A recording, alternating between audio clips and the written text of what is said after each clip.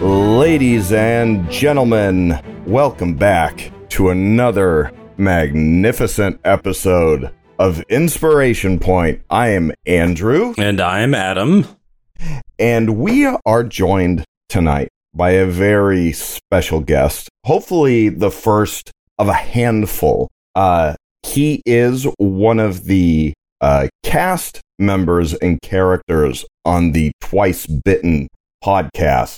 And he plays Metrion the Magnificent. We have Jack H with us tonight. Welcome to the show, Jack.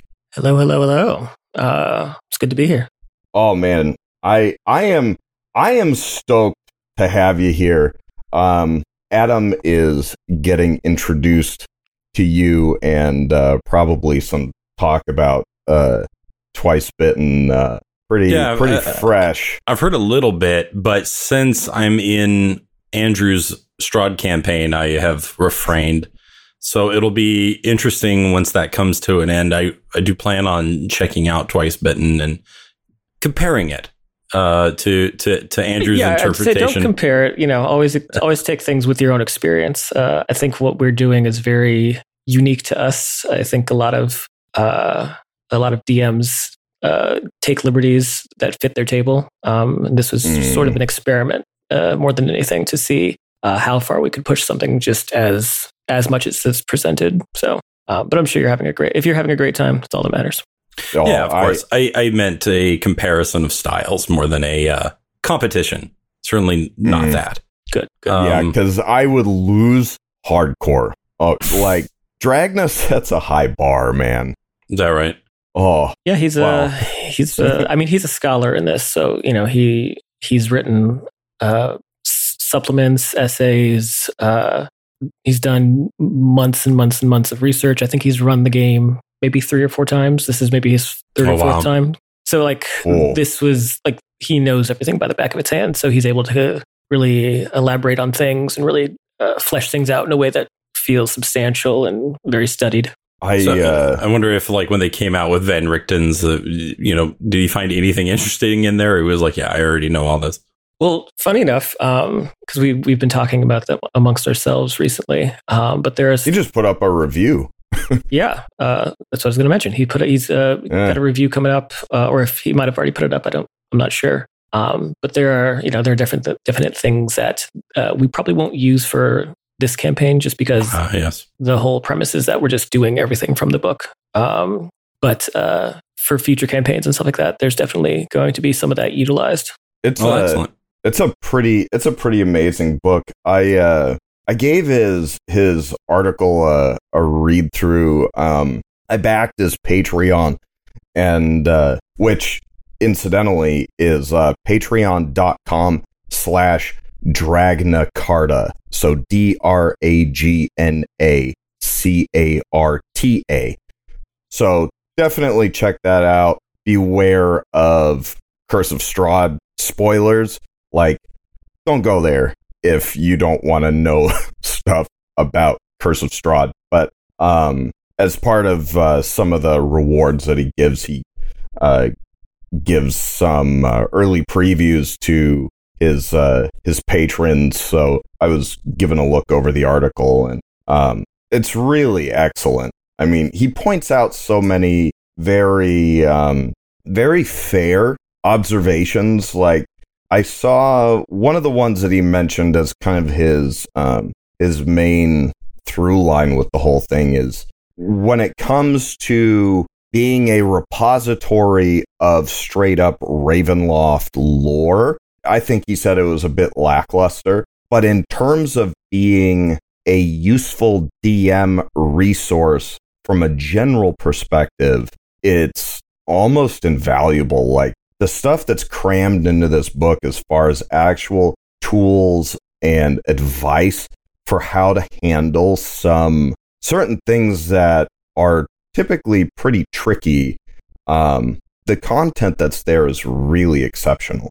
If I could just jump in real quick with a question for our guest, sure. Just assuming that anyone who's listening to the show, if someone out there doesn't know what the Curse of Strahd is, as a D&D module, as an adventure. I wonder if you would give your perspective and explain what is Curse of Strahd.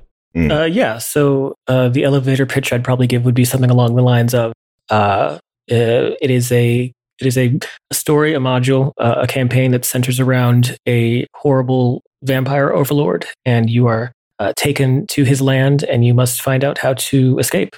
And that seems to be the premise of most games, most DMs who run it anyway. But yeah, the longer version is that it's an updated take on old Ravenloft lore, and there's a lot of stuff that echoes back to a lot of the old lore, but also kind of gets updated for the fifth edition. It's if you like vampires, werewolves, witches, gothic horror, beating up vampires. It's all pretty good. Being beaten up by vampires, being fed on by vampires. Sure. I won't reveal any more. But I was going to have a bad joke about some things, but I don't know how far along you all are, so I will refrain. What are some of the key tonal differences between the Curse of Strahd, Ravenloft, and all that versus, let's say, Forgotten Realms, like the core, let's say D&D, like in terms of like tenor? Yeah, so it's interesting. Every DM is going to run their game the way that suits them best and their table best.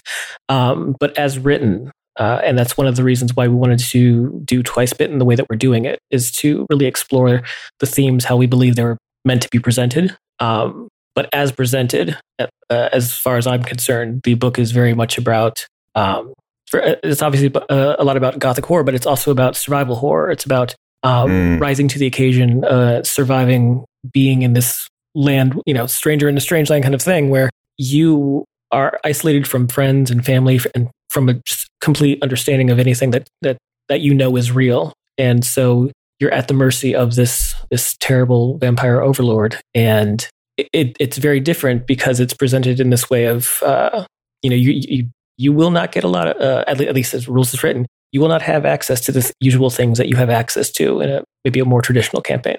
Like, what are some examples, like in terms of like items, just spells? Magic items, even wealth itself, commerce, it's definitely meant to tap into things like resource management, which is a very big part of horror, especially in like a video game or RPG setting. So it's about creating that tension through So I'd say also depending on how you run it, it forces players to react in a way that traditionally you may not react. And by that I mean traditionally 5e and most RPGs of this nature are centered around the idea of being able to beat something.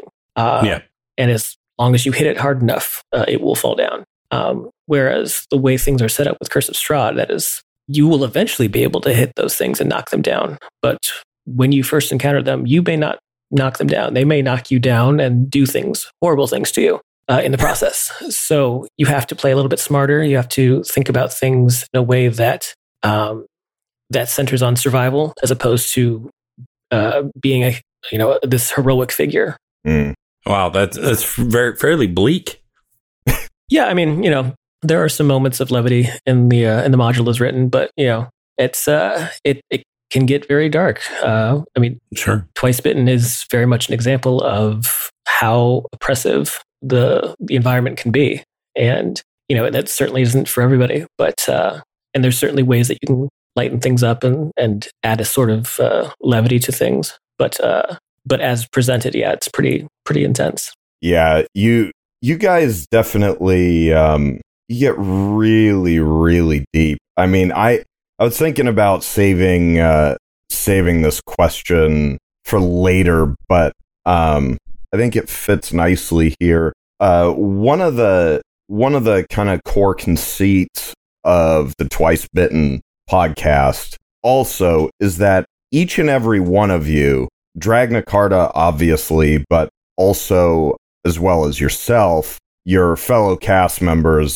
Serena, Kaya, Linus, and Twy, are all experienced Curse of Strahd GMs. You guys have run the campaign before in some way, shape, or form. So what I found very interesting, and still find very interesting because I am currently on episode 21 of now, I think the most recent one you guys put out was 33.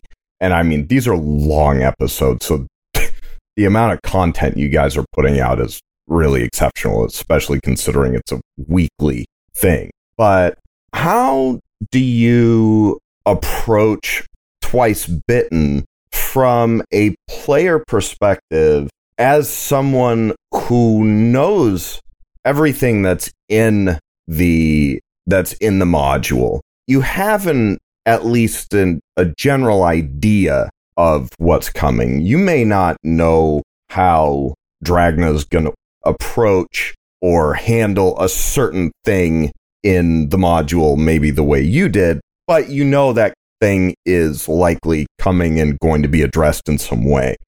How do you play a character like Metrion, who, when you guys started, you were all told you are not adventurers? Not really. Yeah. You are normal people who are vulnerable and who have quite a lot of flaws and issues. And when I'm listening to you guys play, you guys do fear and vulnerability and character weakness so well. And I hope that comes off as the compliment that it is meant to be. No, it totally does. I mean, there's a few answers I can give to what you've just said. But kind of give them all. Yeah, just starting with so just a little bit about my own history. Sure. Aside from just being a horror fan and a person who plays TTRPGs, I enjoy playing horror TTRPGs.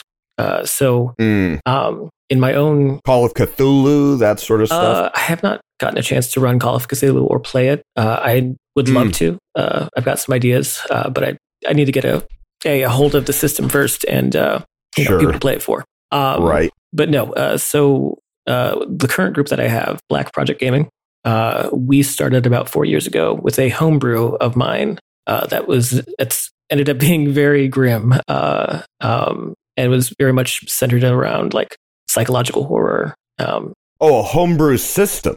No, homebrew game, just a campaign. It was 5e. Okay. I got you. It was 5e. Gotcha. But it was definitely, it's one of those things where, like I was saying earlier with 5e and a lot of other similar systems, you have to approach things in a more heroic fashion, or you're at least kind of conditioned to.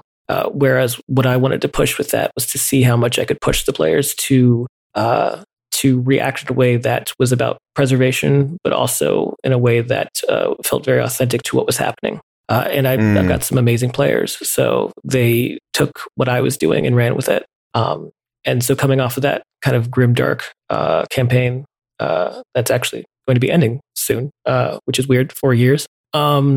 Another player decided to run another system called Delta Green. And I've heard the name before. That's because Ren is in that group for Black Cat. Maybe that's what it is. Yeah. Yeah. It's I'd say it's an even more bleak version of Call of Cthulhu.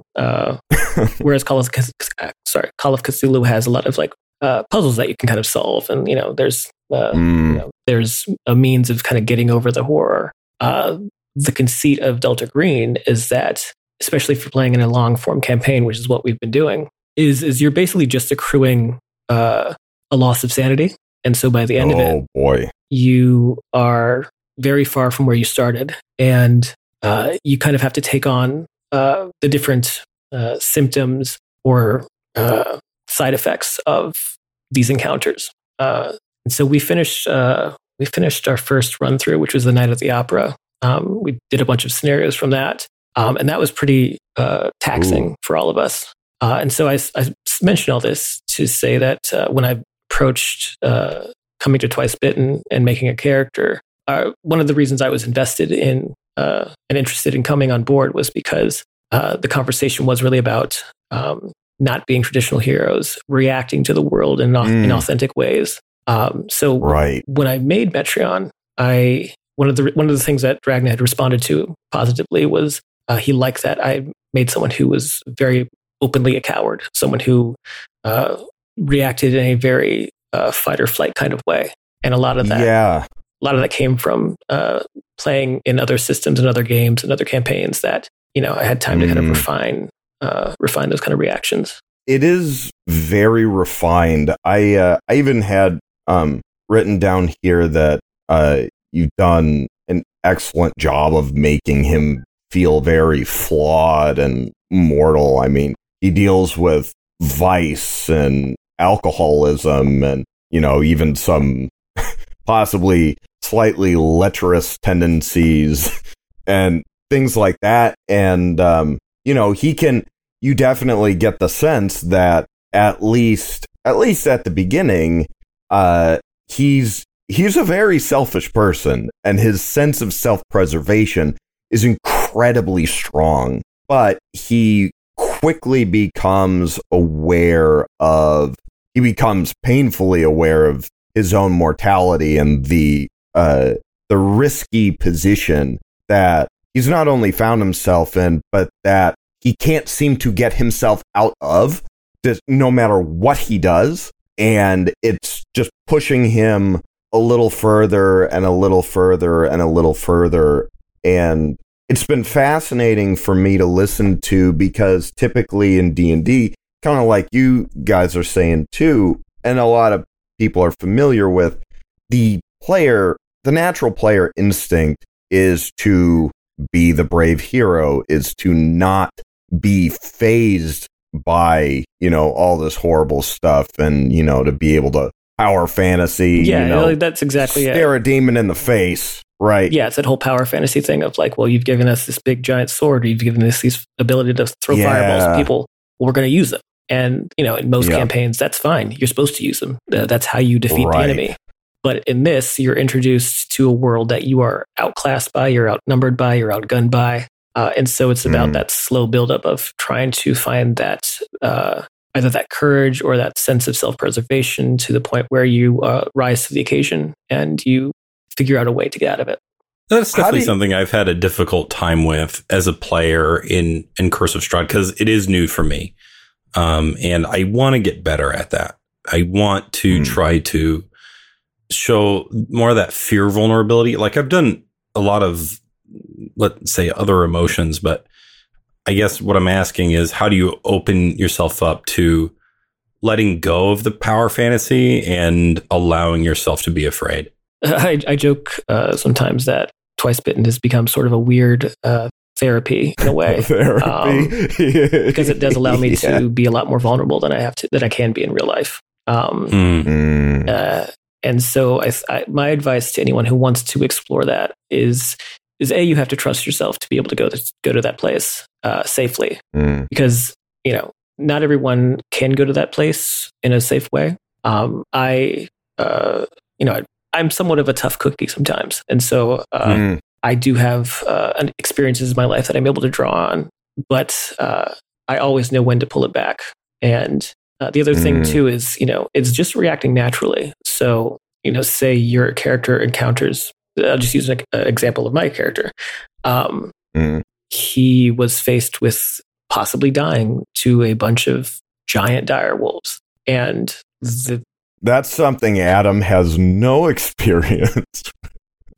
And it was his fault, and it was Metrion's fault in a way. And it's kind of sick to say that, because that's part of what Curse of Strahd is. It's about that gaslighting. It's about that abuse. It's like, not to go on too much of a tangent, but the way, especially that Dragna plays him, which I think is brilliant and beautiful, but also very terrifying, is that it makes you almost think that, well, I did this. I made him mad. I provoked this, so it's my fault. And so that was kind of where I went to with that scene of Metrion running through the forest trying to get away from these wolves. He knows that he provoked it, but he doesn't understand that he didn't deserve it, and that he's actually being victimized in that moment.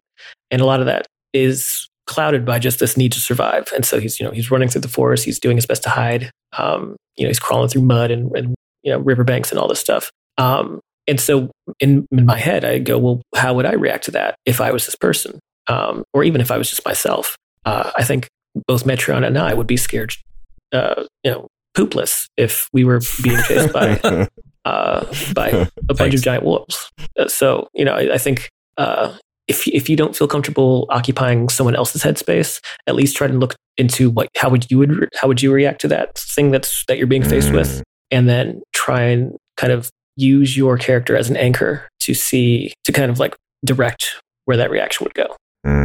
Man, that's so. The thought process is it's so interesting. Like, I think one thing I'm curious of is what's the kind of, what are maybe some methods or tricks that someone could use to help them kind of, I guess, get closer to things than, because like I feel like the power fantasy kind of distances you from things. Like you're putting a wall of bravery between yourself and the things that are thrown at you. Yeah.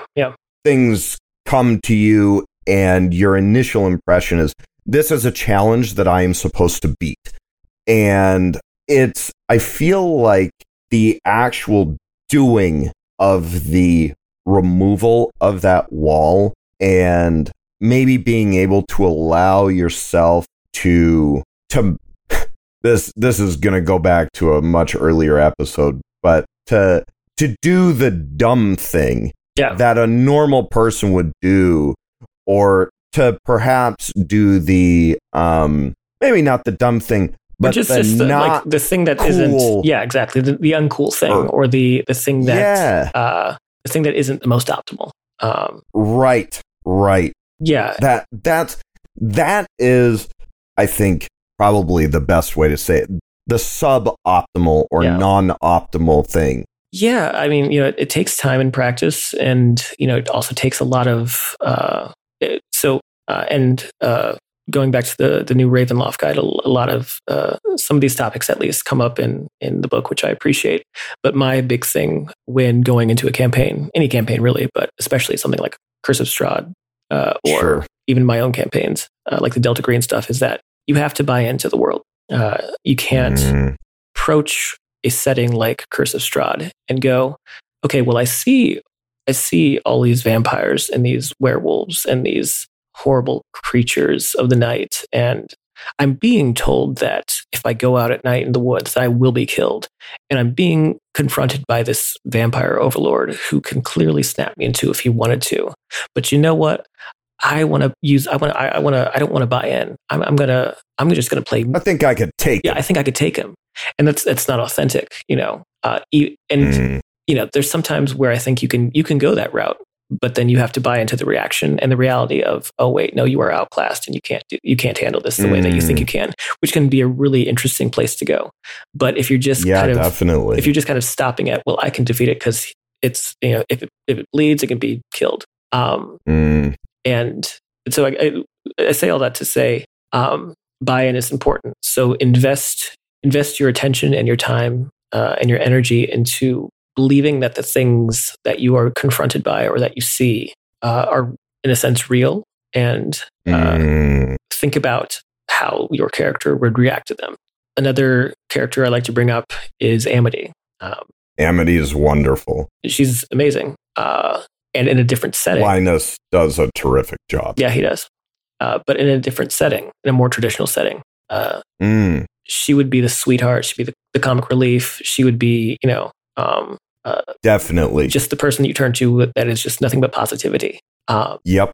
And Amity is still very much a rod of positivity in our game, but she is reacting to the things around her, and she's confronting them.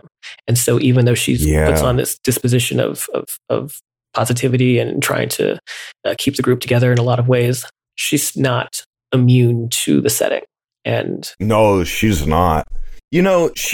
She's done some things, even in the episodes that I've listened to recently, where I was, it's weird for me to verbalize this, but I was almost, from a GM perspective, thinking kind of well played. She made some very, I don't want to say selfish because it sounds so bad, but like Amity will be looking at the situation, and when you guys are posed with a an option A, option B. Should we get involved with this? Should we not get involved with this? What approach should we take to this, to a given situation, what have you? She very consistently is a person who tries to always take the safest path, or the path sometimes a path of least resistance. She doesn't want to rock the boat or upset things or put anyone, including herself, in danger. The instant that's on the table, she wants to do the other thing. Yeah. I'd say that's pretty fair. And I don't know how far along you are, but there is some motivation to that, some backstory stuff to that kind of contextualizes her reaction to things a bit more. I'm looking forward to that. I think that still may have yet to come.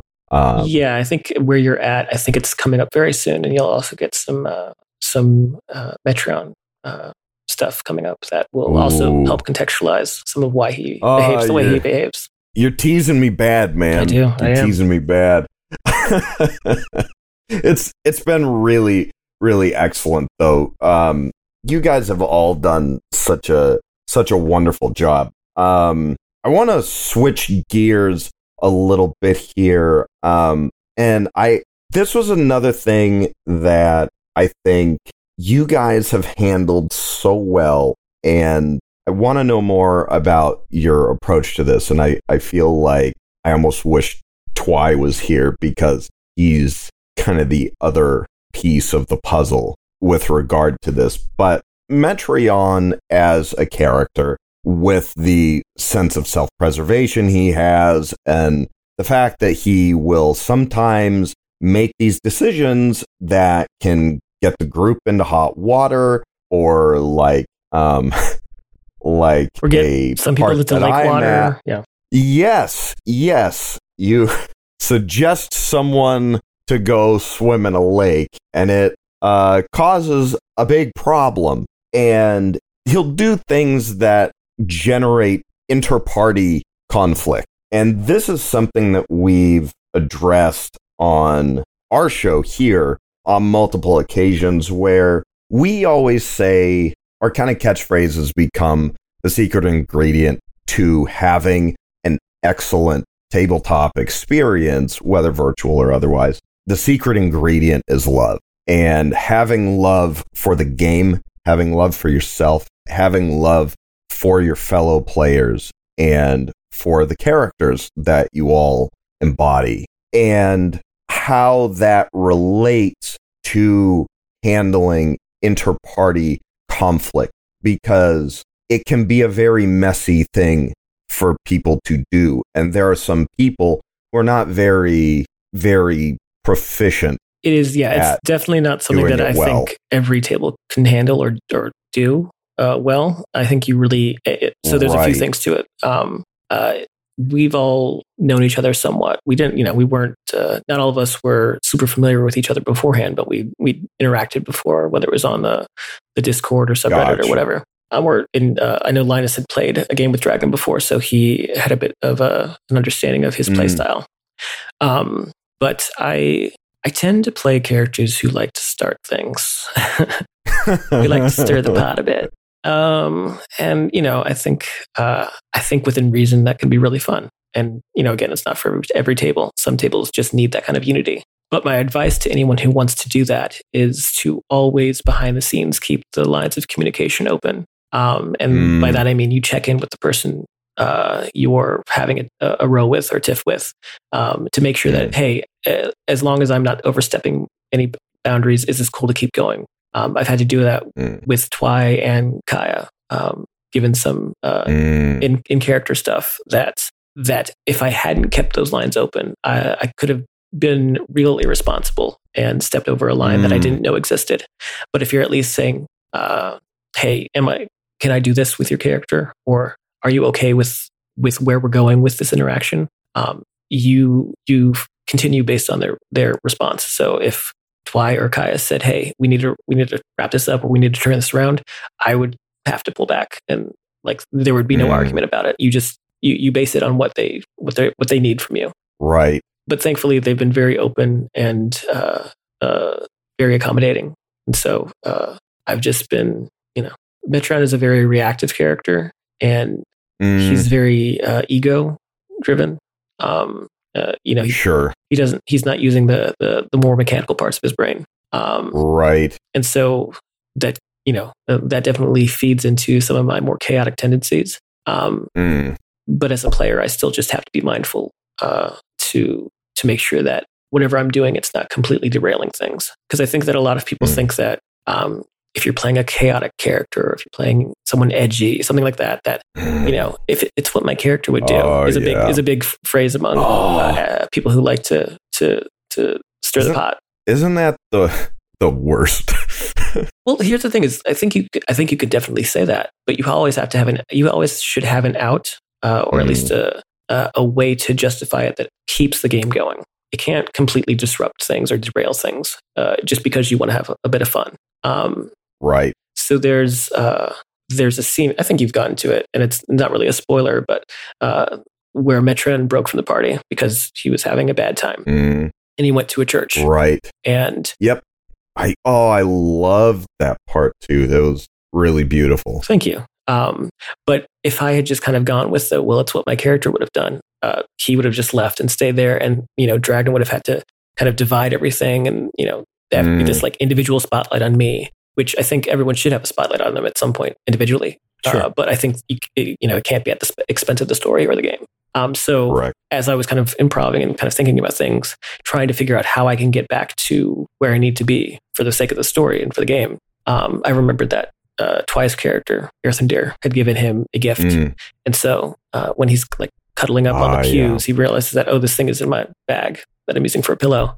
And having that moment of connection and recollection, that helped me justify being able to put myself back into the fold in a natural way. Did you have to do that in the moment? Had you figured out that that's so until you were live and were in the church on the pew, did that occur to you? I was always in the back of my head going, how am I getting out of here? Oh, okay. And so as I was doing that, as I was going through it, I was there was a part of my brain that was constantly going, well, how do I get out of here? How do I get out of here? And then, you start to kind of that's great. Go through different things, different scenarios. And then I just came upon, oh, wait, I've got this thing that is an emotional tie that I have to the rest of the party that would, that could cause me to come back. So you, when you decided, you know what, I'll see you guys later, and you bounce immediately, or probably before you actually utter the statement, you had already thought ahead, okay, Metrion needs to storm out, but you're also thinking a couple moves ahead going, I know that what Metrion needs in this moment is to leave. But for the sake of the game, and because I know what my meta role in this whole thing is and what my responsibilities are as a player, I also know that while I am making the decision to have my character go solo for just a bit, I need to come up with some way or be actively looking for a way to bring it back to the status quo, if you will. Yeah. So one of my DM tricks, and it's also a player trick too, is always figure out a way to include the other players. And whether that's you are speaking my language. Yeah. Well, whether that's sitting there and asking a more quiet player, hey, what do you think about this in character? And engaging that kind of conversation. It can be as simple as that, or in the example that I gave, doing it passively, where the other characters aren't around, but I know that I have this tie to them that I can bounce off of. And so, yeah, I think it's always just about remember that you're playing with other people and that it's not the you show, it's an our show. It's a whole production, and you can't monopolize the time unless the other players are okay with it. Or unless something calls for it, but for the most part, it's best practice not to take over the spotlight too long.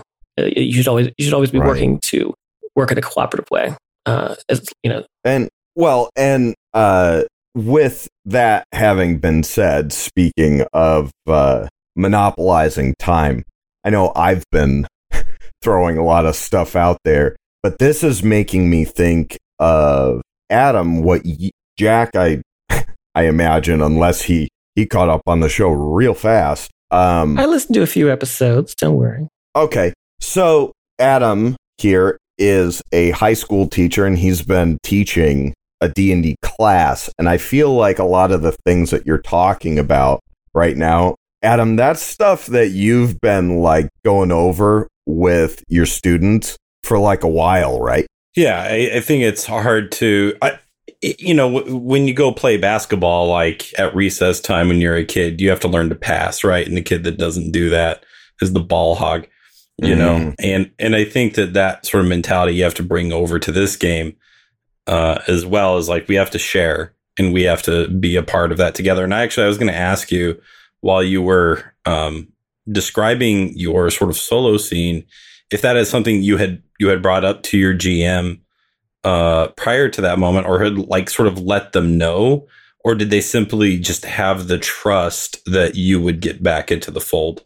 I hadn't discussed it with Dragna before, and thankfully Dragna is very good on his feet, and he is very open to letting us kind of divert and explore certain things, within reason. So he basically knew that you were gonna, like, you knew what to do. Well, here's the thing. I don't know if he knew what I was going to do, but I think that he trusted me enough to carry things back to where they needed to go. I think if I hadn't done that, he would have certainly stepped in and made the executive decision to create something that would drive me back to the party or get them to me. But I think that, I think it just kind of goes back to that trust in, we're all DMs. So I think we're all DMs. So we all understand and sympathize with time management and, sure. Yeah. So we definitely, that's something Adam definitely, that is a hill he will die on, is the, time management and having respect for the clock and making sure that everything has the appropriate amount of time, that that you're not a hog with your turn, or something that I run into when I run. Sometimes my descriptions will get really long in the tooth, and I can feel setups or questions. Yeah, that kind of thing. So yeah, that's it's a big deal. Yeah. So to that end, I get the sense from playing with Andrew and from listening to you that this particular setting seems to have an emphasis on momentary emotions and exploring those moments in, from a pacing perspective. Again, this seems different from your typical D&D fare. Yeah. If I may, and I'm a person that likes to move in, like keep it moving, keep it going. But this seems to be more of a like stop and not smell the roses, but what's, the horrible smell the dead body rotting from the tree. Yeah. Yes. I don't know. What do you think about that? Yeah. I mean, I think that Dragna enjoys being able to not have to talk for hours on end, and just letting us riff. Some DMs enjoy just being able to sit back and let their players, I love those moments. Hearing that stuff. Some DMs just want to, roll the dice and keep things moving, and neither is bad. It's just about knowing what you're working with. For us, we are a bunch of nerds who enjoy the setting and who enjoy being melodramatic, and so we lean into that. There's been some discussion that the show maybe goes on the pace is a little bit slow, and to that I say, we're going to keep doing it. Yeah, that's true. But I think that, as a player and as someone who knows the story, I think that these kind of emotional sessions are important. And, again, not for everybody, but I think for our table, it's certainly a bit of a necessity to a degree.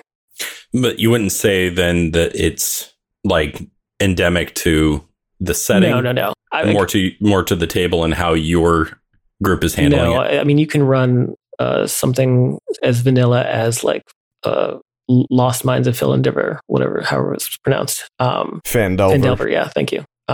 But you can draw that out to some emotional core and make it melodramatic. It's it really depends on the players. There's plenty of Curse of Strahd games that are very just action oriented or very quick. I know of some DMs who have wrapped up a campaign in like 20 sessions because it was very granted they were maybe playing they were going at a pace that was a lot more brisk than we are. Sure. But it kind of goes back to that. Some DMs just want to roll things. Some players just want to hit things. It's fine too. I think personally that horror is most effective when you kind of sit with it, and especially Gothic horror, where it's about the horror of human interaction and human emotion. I think us sitting in it and kind of spending the time in there and getting into those spaces, those mental spaces, is what makes it feel rich and authentic. That's something that I'm really trying to wrap my head around, is how to help my players get into that headspace, and that's something that I was here's a question enjoying about Van Richten's too. Here's a question I have though. Then is what do your players want? Go ahead, player.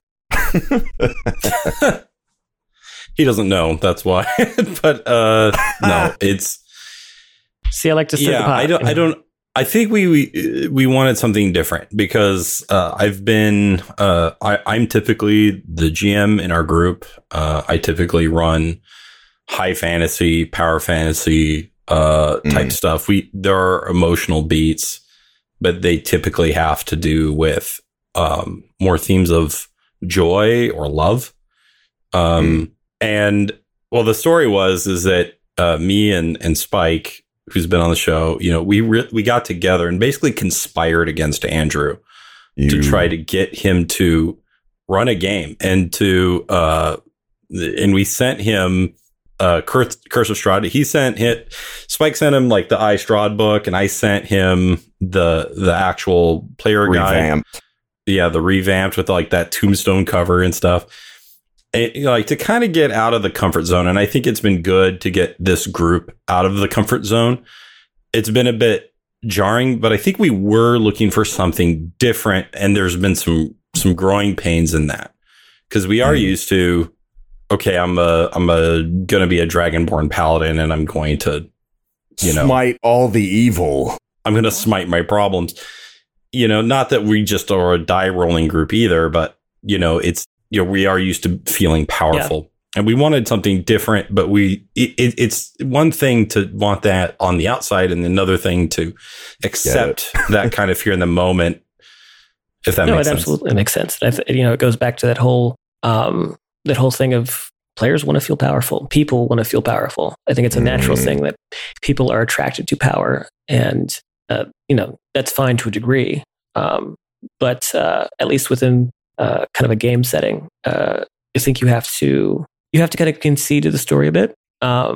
Sure. But in saying that, the DM also has to kind of concede to the desires of the players, because it's an investment in time for everybody, but it's especially an investment of time for the DM. So if the DM is running this thing that he really loves, but the players are just not resonating with it, he's not going to get, or they are not going to get the satisfaction of this world that they've created being realized by the players, because they're just not that invested. And then for the players, if they're not invested, they just check out. And, so it's this, becomes more of a chore.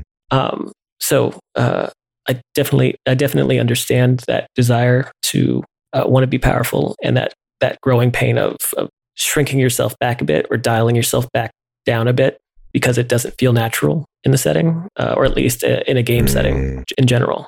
Did you do any restrictions when you ran the game, like in order to help facilitate that, like at character creation? Were you like, I don't want to see certain races or classes, or keep the following things in mind? Like, what was kind of your syllabus? I'd have to go back and check, but I know that Dragna wanted more humanoid characters, just so, in kind of keeping with the period when the book was published, and also there's definitely some things about in the book regarding like outsiders and how they're perceived. So, it's a little bit trickier to kind of involve maybe a lizard folk or, a Loxodon in a setting. It also, and this is just my opinion, but that'd be something. Well, yeah, but it's also, and this is just my opinion, but I think that when you have something that is more relatable, like a humanoid, so whether it's a tiefling or a dwarf or Azamar or whatever, it's not that you can't relate to more fantastical races and characters,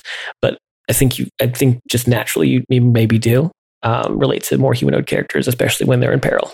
I think I agree with that. I did the same kind of thing for our campaign, but I will confess to I swung real hard in the opposite direction, and I was like, you guys are all human. I made human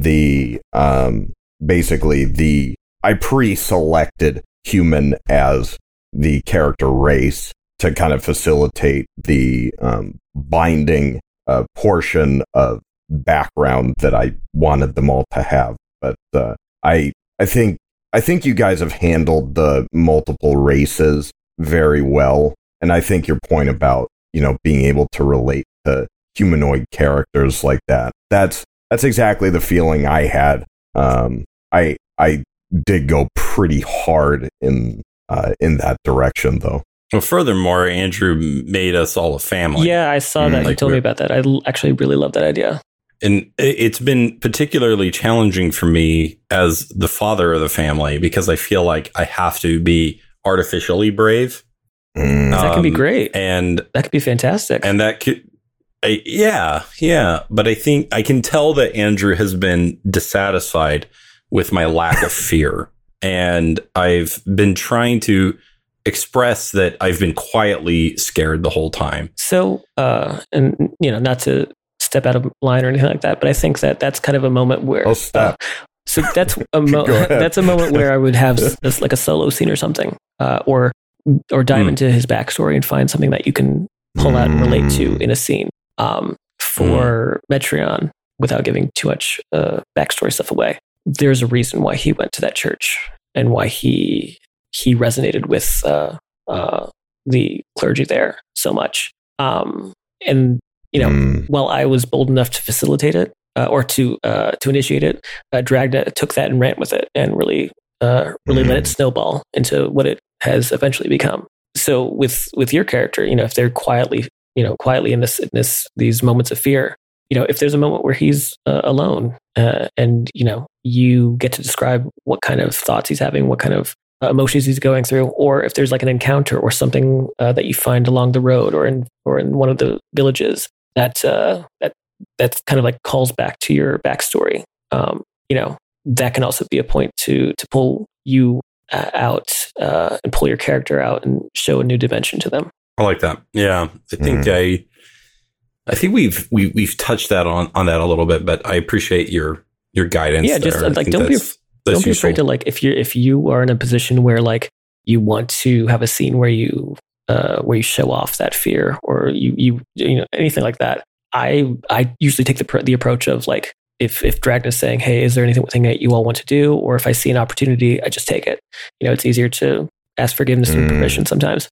Yeah, sure. Yeah. True. And, unless your DM is very strict, they're usually going to say, oh, you want to do this thing? Okay, well, we'll let you do it. Unless they're either strict or they're on some kind of timeline. But for the most part, I think that if you just initiate it, and just let it kind of play out, you also get a chance to volley with your DM and, kind of explore it. Yeah, and I'm a total slave driver GM for sure. Yeah, Andrew is particularly descriptive, and I sometimes it can go a little long, but you cannot say that he doesn't try to put the full flavor into those moments. Like he's all about moments, and I do look forward to listen. I guess I could listen to the first few episodes already, right? Because we've gone at least that far. Well, and the first few episodes is also Death House, which we just skipped. Yeah. They started at level 3, and we just went straight from getting through the woods to right in the village. So yeah, that's stuff that didn't even get touched. Yeah, you can absolutely go through the Death House episodes. It's kind of a self-contained synopsis of what the campaign itself is as a whole. It is freaking intense too, man. Yeah, it's just being trapped in this horrible place without escape, and everything's trying to kill you. So that's module in general, but Death House is kind of a nice preview to that. So, of course, without giving away too much, like, although I'm in a way asking you to skip to the end, like, since you've been through this game before, like, yes, our characters are scared. Yes, our characters have weaknesses, and we're exploring those feelings and that sort of thing. But ultimately, there's an escape or some sort of triumph, perhaps. Maybe. Given that, yeah, maybe, right? So, would you expect your players to overcome these foibles and to make that part of their character arc? Or would you? Is that supposed to not happen in this setting? I think that totally should happen. It certainly happened with Metrion, and definitely happens with the other characters. And I think that's part of that growth that Dragna was really enthusiastic about when he started this whole thing. His whole premise was, or at least part of his premise was, you don't enter this game as a class. You're not a fighter. You're not a rogue. You're not a barbarian. You are, in Metrion's case, you are a prostitute scam artist. In Earthendear's case, you are a academic ranger. All these different things. I'm probably not summarizing ranger in terms of the not. Yeah, the well, I was just about to say I probably summarize it terribly, and Twi can correct me whenever he comes on. But park ranger. Yeah, well, he's very much a park ranger. There's some stuff about that later on. But it involves a lot of pockets. But yeah, so that was part of the premise of coming in as a spacelang thing that just so happened to have these abilities that related to it. And the idea is that you come in as this quote unquote normal person, and you either die or leave as someone who rose to a heroic challenge. And so, something, just because you were talking about the classes, or rather, in terms of how you viewed and presented your character, you avoided using the classes as that kind of descriptive or relatability baseline.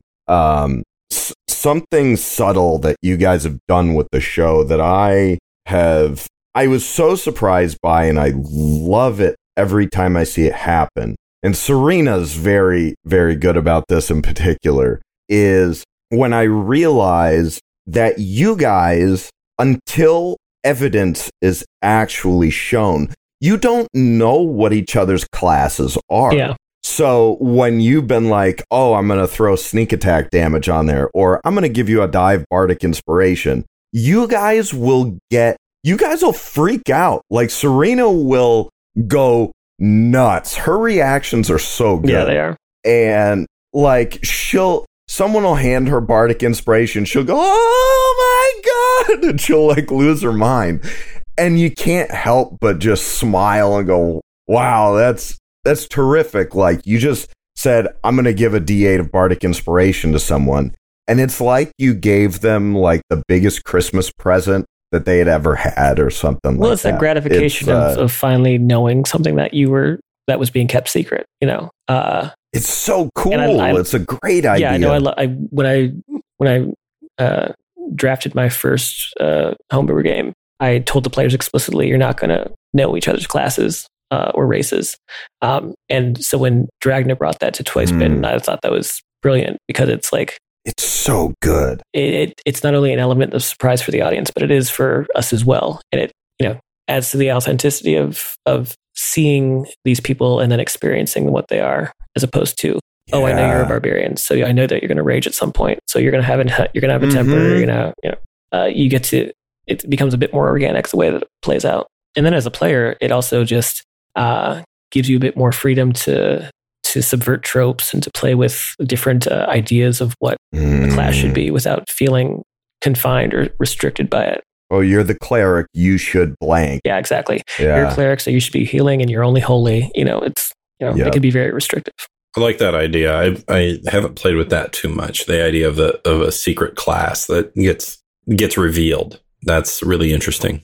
The idea that you're just with someone and you get, whether it's an accurate or inaccurate read on them is, whatever, but you get this idea of who this person is, and then as they do things, it just all of a sudden you catch wind of this or that, and it's you have that fun organic reveal, and doing that is something that never occurred to me. And now that I've air quotes seen, I mean, I'm listening to the podcast, not watching, but it seems like such a no-brainer kind of excellent idea. Yeah, and it again doesn't work for all tables. Some tables like that kind of communal character creation. Totally fine for them. I just prefer. I like chaos. So I personally enjoy the idea of not knowing what other people are going to do and having to figure out in game what it is that they're doing or what they are. That for me is a bunch of fun. And I think that D&D as a system specifically, and the community also is kind of leaned in this direction. Optimization is such a big thing within the community itself, and how you approach the game part of role-playing game, and am I trying to play the game well, and then what does that even mean? But when it comes to optimization, it's not just character optimization, there's also party optimization. Yeah. Do we have a tank? Do we have healer? Do we have DPS? If you're getting all MMO about it. And if you don't know classes from the get-go, that becomes a non-issue. You can just start, it's so easy to pick a class and then go, okay, am I going to make a good, okay, or bad version of this class? It becomes the point of reference for everything. But if you go, no one's going to know, and the combos are just going to be whatever it is they are. Yeah, it gives you kind of a freedom. It's not like, oh, well, I know you're playing this, and that, so I need to play the thing that's missing. It's more, well, this is what I want to play, and if the DM likes it and thinks it's going to fit, they will see to it and make it happen. And it kind of relieves you of that pressure to feel like you need to optimize right out of the gate. Granted, the way that games like this are set up, there is a certain reward and punishment to optimizing and not optimizing.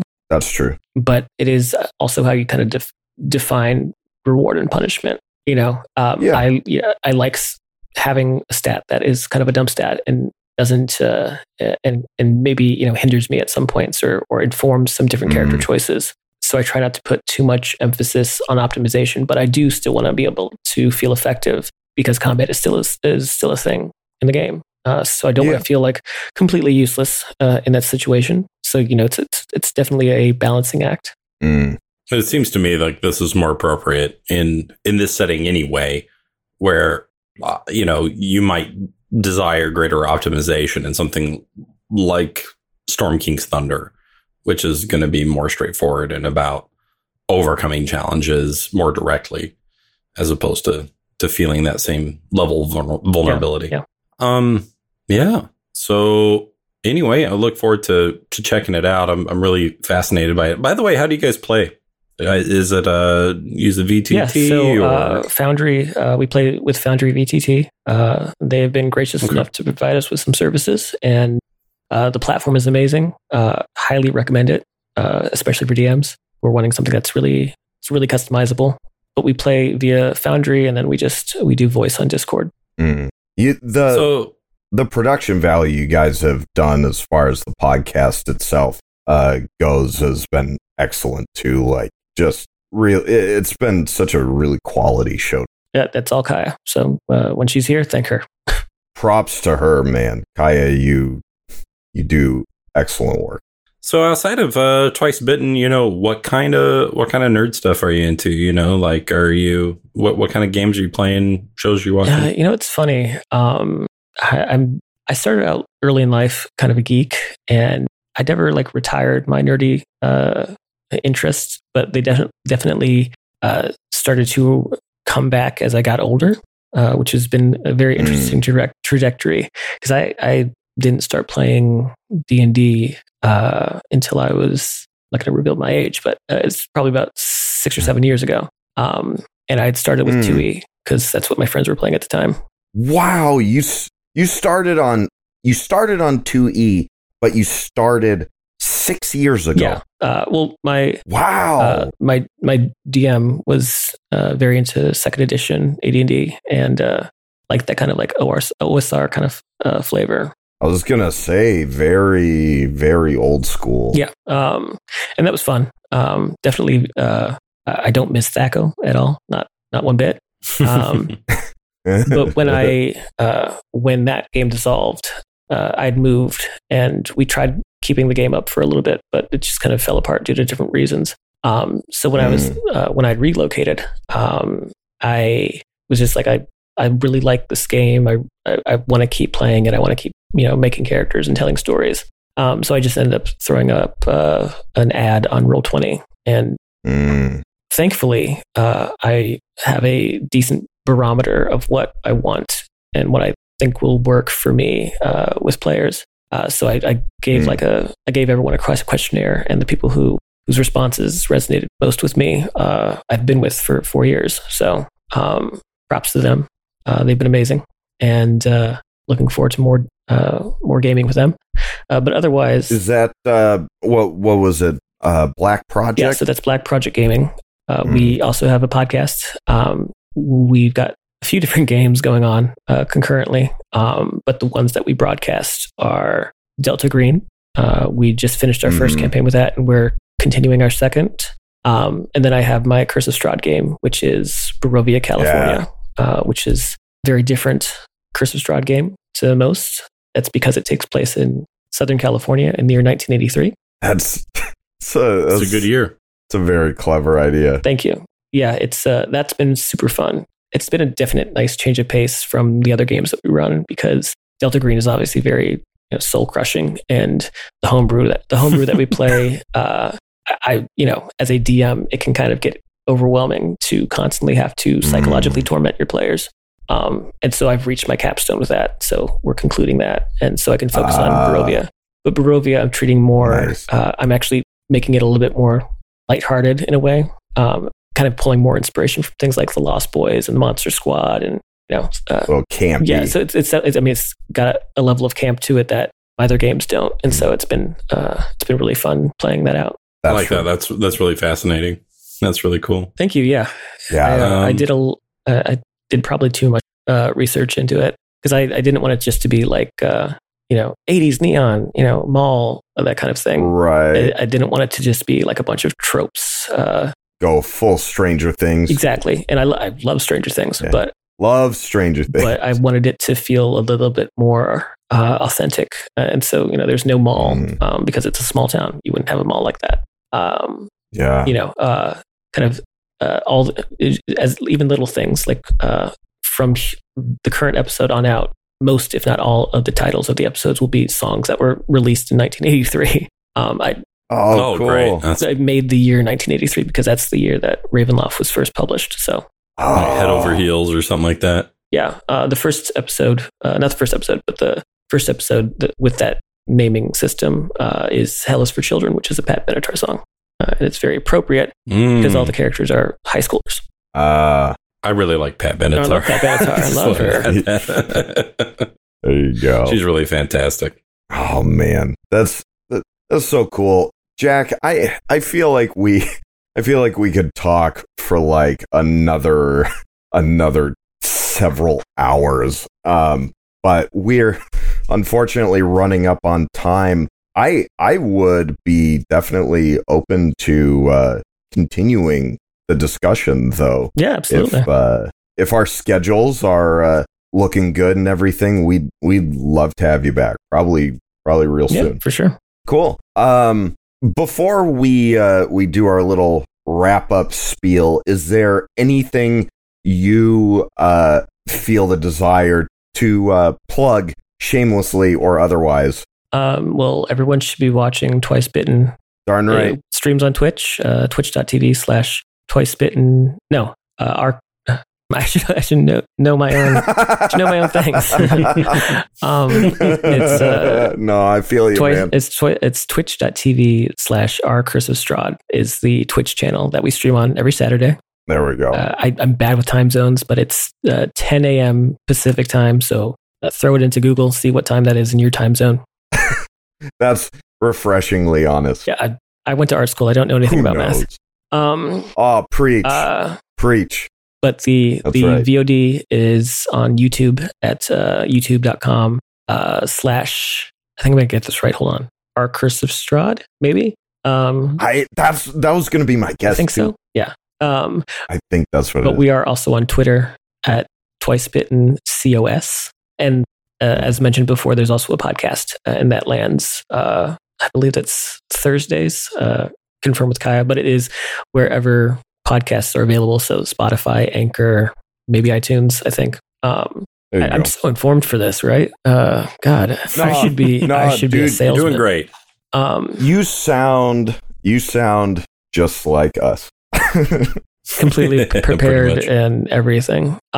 Totally prepared, professional. Completely professional. I haven't sworn once this entire episode. And after listening to Metrion, I was like, I feel like I am asking too much. Just have the finger on the little mute button. It's fine.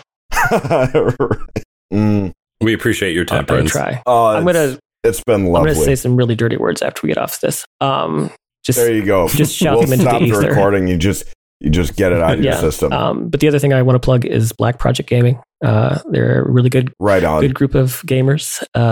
Like I said, we're playing Delta Green right now, as well as Barovia, California. You can visit us at youtube.com/Black Project Gaming. And we're also podcasted. So Spotify, Anchor.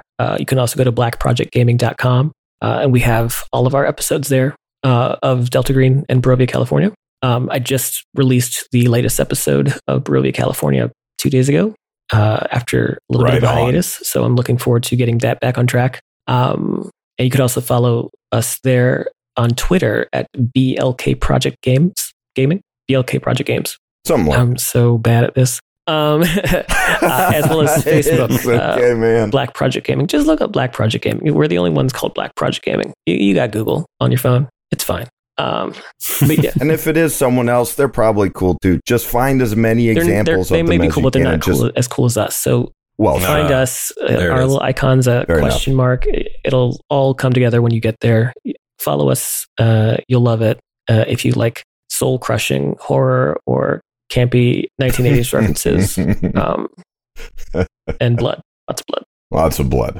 Lots and lots of blood. Adam, anything else you want to throw out there before we wrap this puppy up? No, I just want to say thank you for being a great guest and in enduring our questions and providing some inspirational insight. Yeah, I hope that, your game sounds really fun. I love the premise of having a family being stuck in the hellscape that is Barovia. It adds a lot of built-in stakes that I think I would steal for a game. I would love to see that. I mean, I was talking a bit with Dragna, and he was telling me, he's like, I think this is, I've never heard of anyone doing that before. And I was kind of stunned to hear that, but to me, it seemed like a no-brainer. Like, I so much wanted to make sure that the PCs had a baked-in reason to give a darn about one another, because I think also sort of part of the power fantasy thing,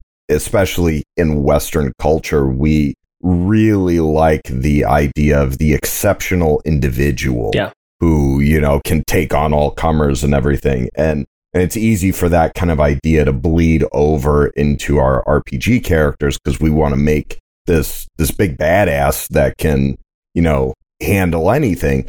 I know I am extremely guilty of that. Yeah, I am the poster boy. Typical for Andrew that. Characters are like 7 feet tall and weigh like 350 pounds of solid muscle. Just glistening. Damn right. Fabio hair blowing in the wind. golden, right. flaxen.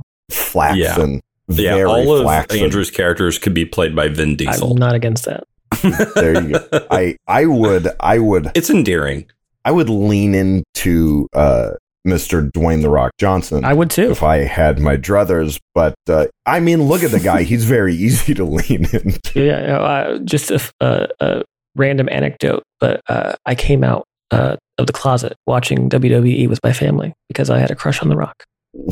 Wow. That's, man, talk about an experience. How I'm almost scared to ask how it went. Well, they also had a crush on The Rock, so it all made sense.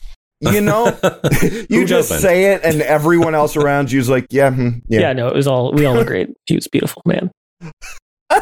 He really is. He really is. Oh, man. Well, I'm sure we could go on about The Rock all night, but we got to hang up the phone. So thank you, everybody, for hanging out with us. Jack, thanks again, man. It has been such a pleasure. We want to say thank you to our patrons, as always, our ever loyal Spike, Logan, Kate, and Falangor. We heart you guys so much. And in the spirit of this show, we would be happy to put you guys through any degree of torment. And having hit that, as far as if anyone would like to connect with us, I don't know why you would, but if you are that much of a glutton for punishment, you can head on over to inspirationpoint.buzzsprout.com. And if you want to go to our Facebook, Twitter, or Patreon, there are 3 little bubbles at the top of the website. If you're on a PC or Mac, they'll be in the upper right-hand corner of the browser.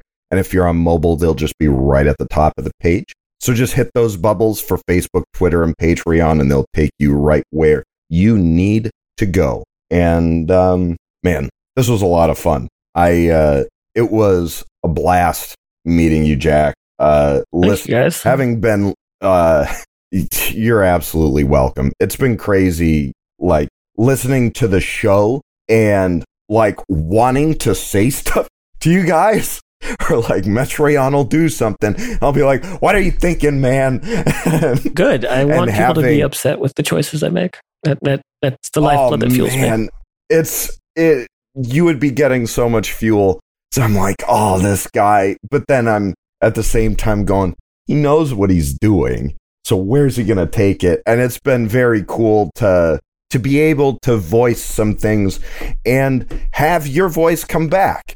It's been so much fun. I've had a blast. Let me know when you want me back, and I'll see what I can do. It was our pleasure, man. And yeah, so everybody, be vulnerable. Open yourself up. Take yourself to that place where it's a little bit scary to go, but when you go there, you might just find freedom. And until next time, stay inspired. Bye. Bye.